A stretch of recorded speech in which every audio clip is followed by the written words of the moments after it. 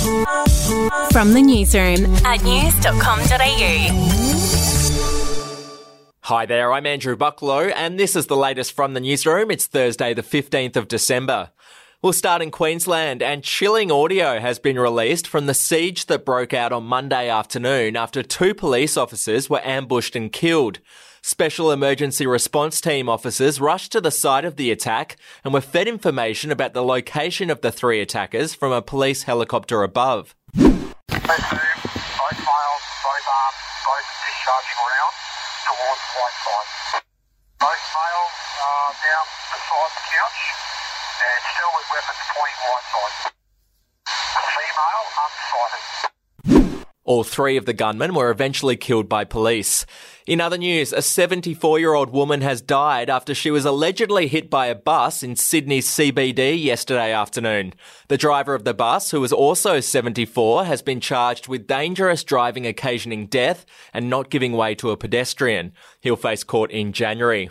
Overseas now, and Fiji's opposition leader has announced that he'll challenge the country's election results. It comes after there was a glitch with the election results app yesterday while counting was underway.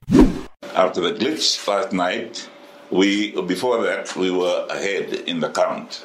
When it came back on, when the systems came back on, there was a big change, not in our favor. It is only natural for people to expect the so-called offended parties to have the right to redress.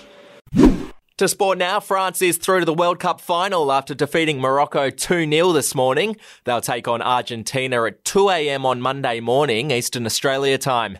Meanwhile, Croatia and Morocco will battle it out for 3rd place on Sunday morning. Hey, I'm Felicity Harley and I host Healthyish, where we chat to experts, influencers and people in the know from around the globe to arm you with the knowledge to make healthier decisions for your mind, body and soul. I think if we're going to be focusing on health, like sleep is probably the biggest component of that. I think sleep is the cornerstone. Like choose the harder option, because I've never woken up and gone, I regret that run that I went at 4 a.m. I've never done that. Search for Healthyish and Extra Healthyish wherever you get your podcasts.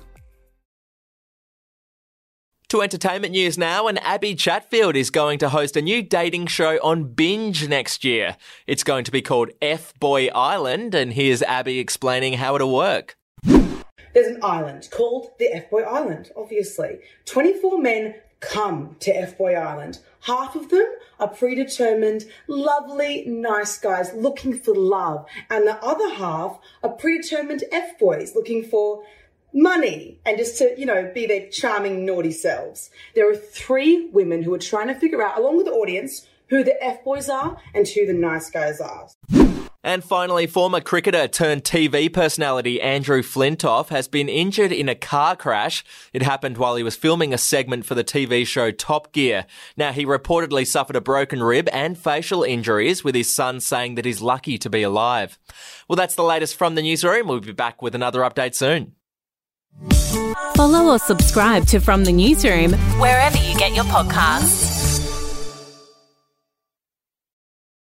Are you ready to get an inside look at crime from someone who has investigated some of Australia's worst crimes? It was like Aladdin's Cave. The luminol found bloodied footprints and bloodied handprints on a wall, so it's just like a horror movie. Former homicide detective Gary Jubilant sits down with cops, crims, addicts, victims, small-time cheats and big-town lawyers as they tell their incredible stories. My house got raided. Next thing you know, I got bail refused. Next thing you know, I'm on a truck to Parklea Prison. Listen to I Catch Killers early and ad-free on Crimex Plus on Apple Podcasts today or wherever you get your podcasts.